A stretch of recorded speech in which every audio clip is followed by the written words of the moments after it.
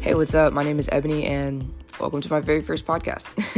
So the name of this podcast is called Grandma's Porch because I could have reflective conversations on my grandma's porch, and so that's the kind of vibe I wanted you guys to get from this podcast.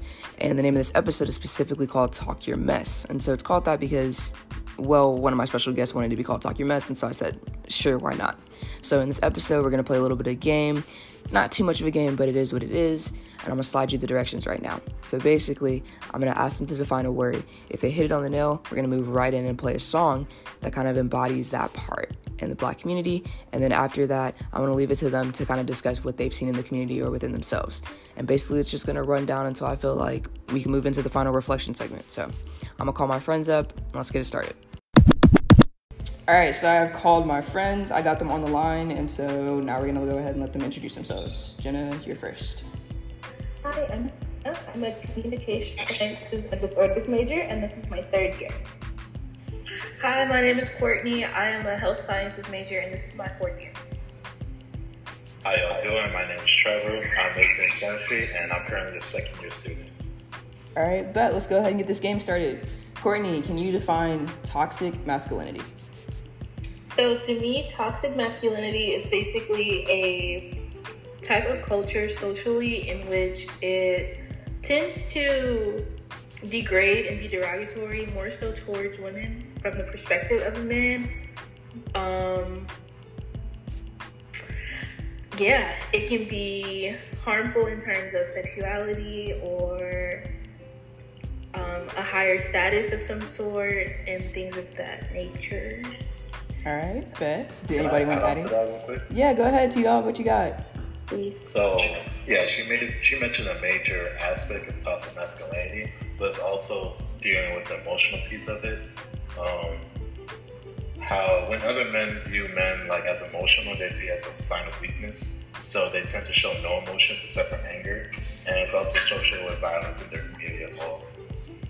Bet. I'm actually really glad you said emotions, because the song and the artist that we're actually going to view for toxic masculinity is NBA Youngboy, specifically his song Drawing Symbols. So I sent you guys the lyrics, and now I'm going to play it for the audience. They say he said he don't feel love and he's so tight in these streets. They say he plotting to kill himself because he just wanna leave. Plus he ain't happy with himself cause what he want he can't keep. He feel like he won't make it out because his problems too deep. He had a shootout in the office free, got hit with that heat. All right, bet. So Courtney, after hearing that part of the song and knowing the lyrics, how is toxic masculinity and those lyrics viewed in the Black community? Based on the song and the lyrics, toxic masculinity in the Black community is, in a sense, not addressed. He being NBA Youngboy discusses basically his mental health and how he's not happy with himself to the point where he would honestly rather kill himself. And it seems like it could be a cry for help, but the ironic part of it is that he's saying these lyrics on a very popular song, which thousands and millions of people have listened to, yet you don't see any headlines about him getting any help. So even after expressing how he feels, after basically sweeping his feelings under the rug, the toxic masculinity is still present because nothing has been done, as far as I know, to help the situation. Yeah, you're definitely right. Nobody is actually out here helping NBA Youngboy, and in fact, they even make fun of NBA Youngboy for his music and his fans. And yes, I'm hit because I'm a fan of NBA Youngboy, but it's whatever. That's a whole different podcast. So I'm gonna slide on with the game. And Trevor, this is for you. Can you define manhood? Sure, why not? So, typically I view manhood as the stage where as a child or teenager start viewing himself as more of a man and also the qualities associated with it. So that also means being able to obtain wealth, being able to provide, and also just being able to sort of get what he wants in a sort of sense of what he desires. All right, bet. So we're gonna go ahead and play this song. This one is Successful by Drake. I want the money in the cars in the clothes, the hoes, I suppose. I just wanna be successful. All right, so Trevor, after you have listened to that song, that specific verse, how do you see that verse duplicated in the Black community, in your life, within your peers, anything like that? So typically those exact words that he said is what, from what I've seen, Black men associate parts of being successful. So once again, obtaining wealth, that goes with cars and the clothes, and then wherever he desires, it could be women or so on and so forth. So that I would say like that's like a very common thing Black men, or just generally men in general, wants to gain in order to sort of be successful. And in that aspect, gain what they want, defining it for manhood. How does this define your manhood? Do you think about this in your manhood? I would say yes, but not specifically in the way he said it. So yes, I want the money, I want my wealth, but I wouldn't say I want, I'm not sure if I'm able to say it, so I'm not going to say it that way. So yeah, I just want, a partner, and also just being able to be comfortable in my space. So with that associated with money. And ultimately that overall is like the definition of my success. Oh, look at our star pupil, Trevor, not calling females out of their name. We're so proud of you, Trevor. We're so proud. But we must go on with the game. So we're going on to the third part. This is going to Jenna. Jenna, can you tell me about gender inequality? So gender inequality, I think, is pretty self-explanatory. It's, when you get treated differently based on your gender or the gender you identify as. It kind of can go... Gender inequality typically benefits men, but not always. So, yeah. All right, awesome. So the song that we're going to listen to that I think shows some gender inequality is All Falls Down by Kanye West. So Jenna, you got the lyrics, everybody else got the lyrics. I'm going to go ahead and play it now. She has no idea what she doing in college. That major that she majored in don't make no money, but she won't drop out. Her parents will look at her funny. Now, tell me that ain't insecure. The concept of school seems so secure. All right, Jenna, so after listening to that song, hearing those lyrics, how do you think those lyrics have been replicated in the Black community? Those lyrics particularly kind of make me think of the double standard in families sometimes between like brothers and sisters.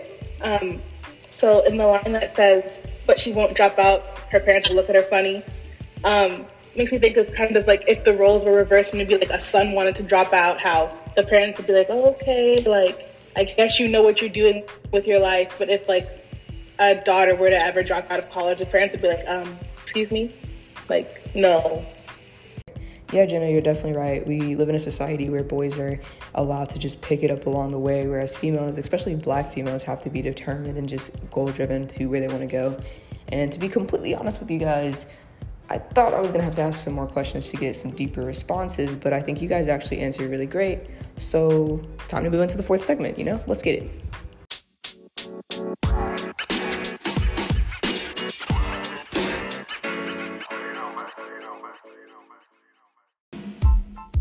All right, so going into the very last segment of this podcast, why do you guys believe that music like this with this kind of message becomes so popular in the Black community?